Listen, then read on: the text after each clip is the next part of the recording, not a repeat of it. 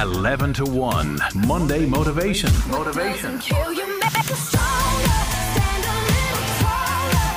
LMFM. The man sitting before me is nothing short of incredible. He's embarked on a multitude of intense, rigorous and sometimes dangerous adventures. From sailing down the Amazon River to hiking Kilimanjaro to circumnavigating the Unai Desert in Bolivia, this man has achieved incredible feats, some of which have seen him fleeing murderous gorillas, crocodiles and witch doctors. But through all of his adventures, he's been accompanied by a peculiar companion, a 7-stone bathtub affectionately known as Sheila. He's known as the hobo on a mission, the adventurer, the dub and the tub. Rob Dowling from Donabate is with us for Monday Motivation. How are you doing? I'm very well, thank you. Thank you for having me on. No, it's absolutely our pleasure. Now, you are just home 48 hours from Bolivia. Tell us what you've been up to. Well, having circumnavigated the Salt Flat Desert to be the first human to do it, or even try it, I thought my task was over then, but I walked from the desert onto a kind of revolution in Bolivia, which seen me being smuggled in a taxi to the airport. A 2-hour journey took 15 hours over the mountains, so that was quite exciting and scary at times as well, So I'd like to start off by saying to the people of Bolivia, I wish them very well and beautiful people, and I hope things get sorted out in time. But I'm glad to be back in Ireland and safe and back in Donabate and just trying to get over the jet lag. Yes, and I thought the hill at the bottom of the road there where you were walking up was going to be hard for you, but this is what you've been doing. But take me back to the start of all of this, because your life was set on course when you had a reoccurring dream when you were in your 20s, I believe, was it? Yeah, it was a kind of unusual conversation at 21, 22, and I was asked what did I want to do before I die, and I kind of thought to myself, that's a strange question, but however, I closed my eyes and I had this mental image was standing on the bathtub on the Amazon River. So fast forward, I lived in Africa and Israel. I always travelled, always done unusual things, I guess, But when the life-changing event happened and I got divorced and the home was gone, everything I worked for was sort of disintegrated before my eyes over a period of time. After that, I kept getting recurring dreams of a bathtub for about 8-9 months, and I just knew that I had to go to the Amazon River and search for the bathtub. So your marriage breaks down. Mm-hmm. Everything that was, like that you knew in your life was the Holy Grail. Yeah, and there was. I know there was no third parties involved or anything like that. But what does that do to a person? It brings you to a place of reflection and takes you down to your knees, I guess. But you could just stay down there, or you can sort of fight back and rise back up again. And I did that. I was lucky that my dreams all my life have shown me things which have helped me. So I didn't understand why the bathtub would help me, but it gave me something to focus on. So I found myself about a month later, I was walking potato at the time for 15, 16 years, and I found myself in the Amazon River looking for a bathtub, and everyone laughed at me. And they said, well, we don't have them here, And I said, no, there's one here somewhere. I was just in an intuitive feeling that the tub was here somewhere, Why travel halfway across the world? So lo and behold, in 3 weeks later, I found one, the only one in Iquitos. And then I put together a project for a Caritas orphanage out in Peru, met the children out there, and a centre here in Dublin to have a balance. And 3 months later, I was going down the river in the bathtub on my own, thinking I was a little bit crazy, but, went with the flow. So went with the flow, exactly. Or should I say the current? The current. So you find this bathtub, and we're going to get to why you call the bathtub Sheila very shortly. But tell me about the children that you met in Peru, because there was one child in particular that really you bonded with quite a bit. Yeah, when the challenge was finished, a little bit abruptly, we'll get to that in a moment, but from Colombia went back to Ireland, and I came back a year later searching for the bath. And the Caritas, the organisation I raised money for, invited me on a field trip to a village about 4 hours outside of Iquitos, where no tourists go, And my last day there, I was asked, do you want to see Jasmine? And I said, well, who's that? And I was, well, it's a girl we're taking care of. And I said, okay, fine. And I went round to her hut, and she was lying on the ground, paralysed. And my life changed. I just don't know what happened, but it was a poignant moment of the meeting between us. And then I raised money for her, and it was inconclusive what was wrong, and raised more money, and we took her to specialized clinic in Iquitos to get her ready for the flight. And from there, we took her to Lima, and from there, we took care of her. And the organization that I've been working with, People of Peru, amazing people, Paul Up took over when I left off 2 years later. So she is my inspiration. Unfortunately, Jasmine died Christmas Day several years back. And but I kind of made a promise to her that I would build a medical center and establish something in Iquitos in time through the medium of the bathtub in her honor. And one of my goals is to keep her memory alive and let people know that she wasn't just a statistic in a small village in the middle of nowhere. She was a human being, and that's my mission as well. And this is why you do all these incredible things. Yeah. So take me back then to the Amazon River and the bathtub, which you rig up, I suppose, like a boat. Yeah, well, I had to put drums inside for stability. I'm an ex-member of Soul Sailing Club. I've done some marathons for charities, so I know about the water and sailing and all that, So this had to be right, because on your own, the Amazon River, you wouldn't see the far side of it. It's that wide, And it's pretty horrific, and a lot of debris floating around with the logs being cut from the forest and so forth. So you had to have something that was strong, that could survive the currents, So yeah, a lot of thought went into it. So you rig it up and you set off. Were people there to kind of set you off, or did you do this completely solo? Absolutely, there were people there, but they weren't trying to set me off. They were trying to stop me going on the water. And we're talking locals who spent their life on the Amazon. He said, "Please don't go down further, you will die." And I said, "No, I won't die." And I had to follow that intuitive feeling inside as it guided me most of my life, and just go with that, irrespective of the circumstances if things went wrong, As my mum said when I got back home, Rob, I never thought I'd see you alive again, and that was so sweet of her, She still let me go without giving too much pressure to stop, However, on her deathbed 4 years ago, she did say to me, "Rob, make me a promise." I said, "What, Mum?"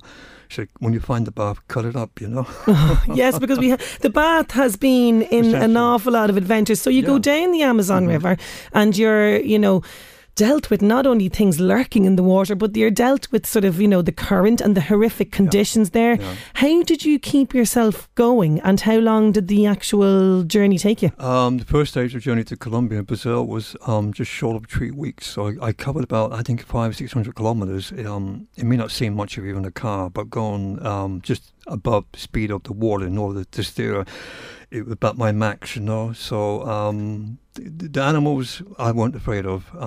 I was afraid of microscopic creatures that get into your system and all of that, of course, and getting sick.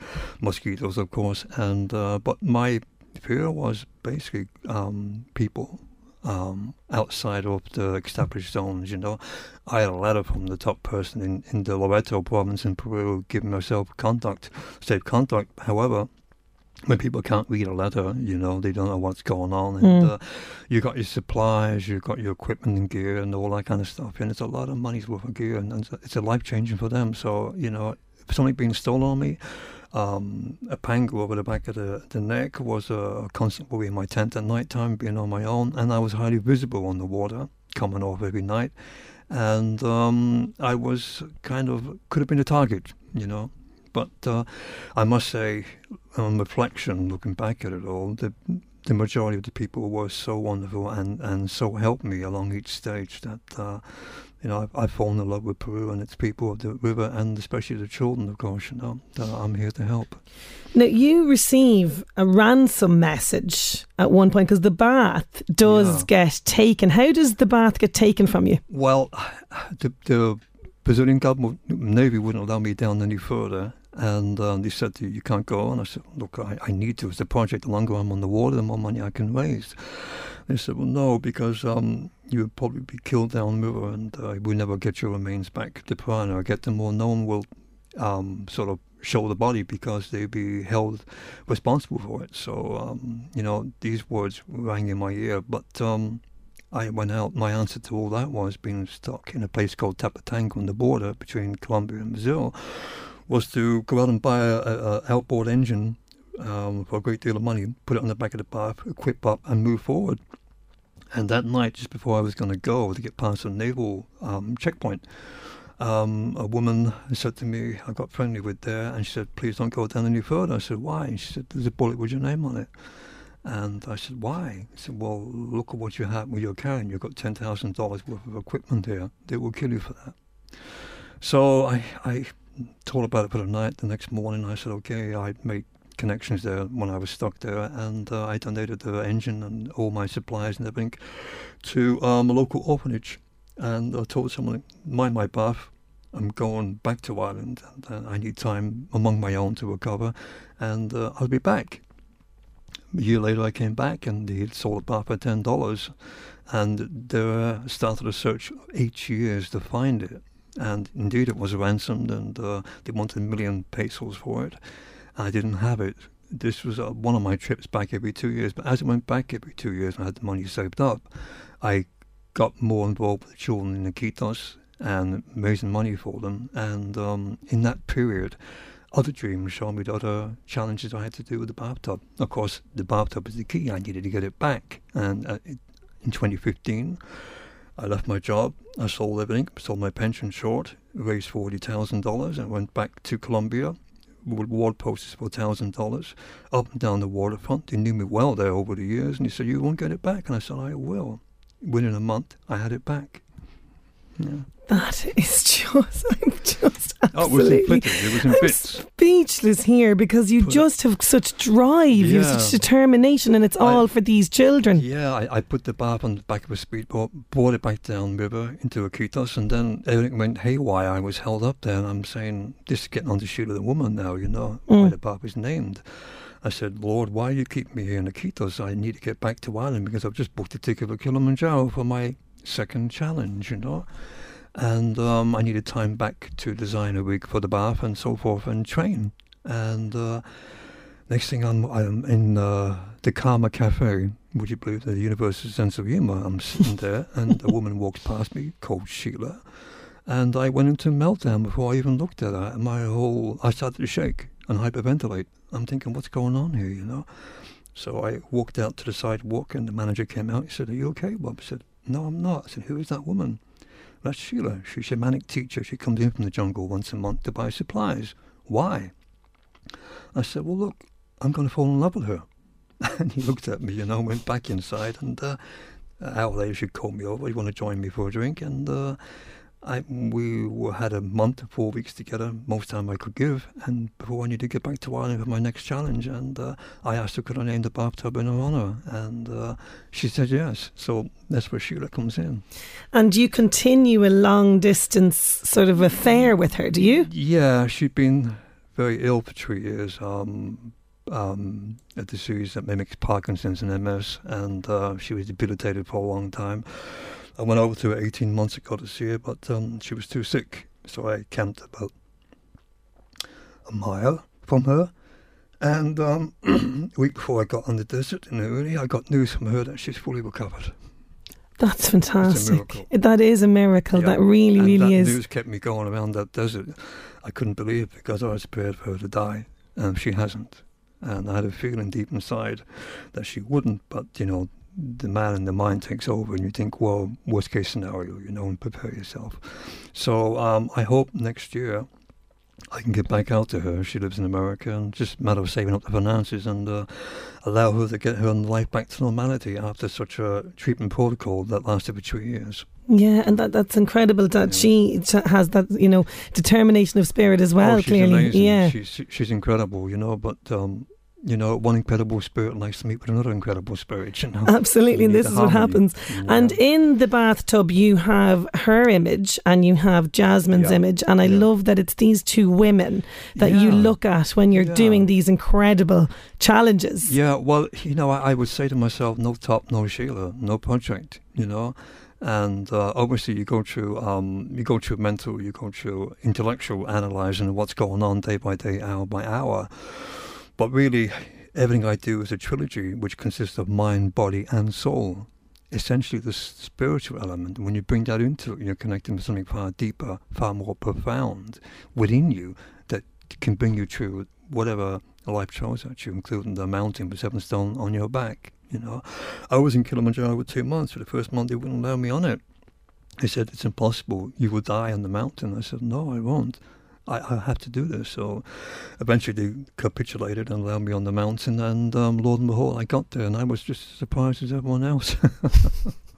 Well, I'm not surprised talking to you, you know. But what do you learn from yourself when you go through these unbelievably incredible feats of the human mind and body? Well, and spiritual, of course. Every time you go through something, no matter what it is in life, you know, you have the ability to become stronger or become weaker.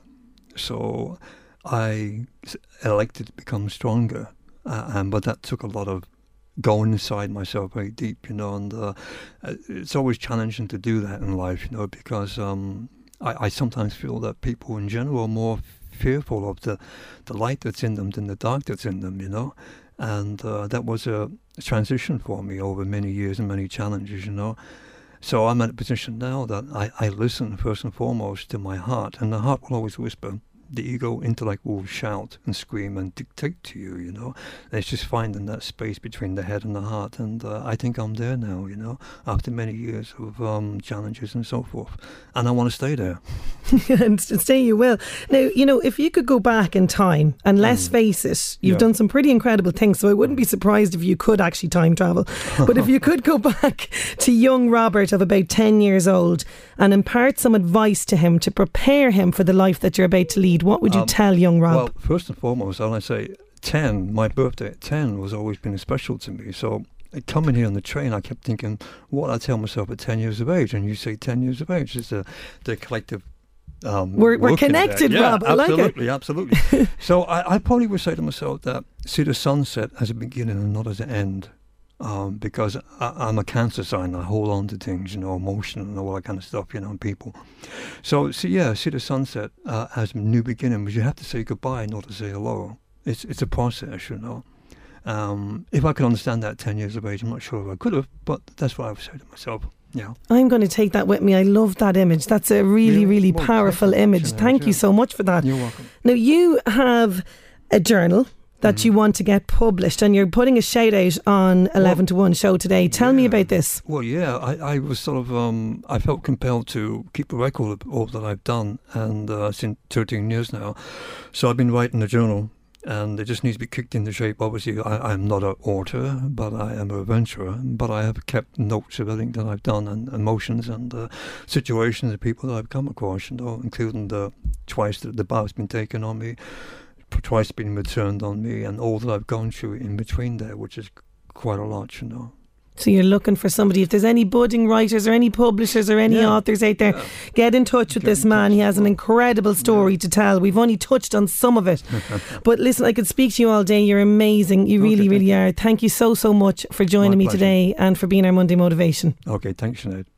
11 to 1 on LMFM with Gilmore's Kings Court 201 sales event Thursday 14th to Tuesday 19th, Sunday inclusive. Test drive our new Mercedes-Benz models. Get your 201 event quotation. Plus see the largest selection of used Mercedes-Benz cars in the Northeast. Gilmore's Mercedes-Benz Kings Court 201 sales event. Better is closer than you think.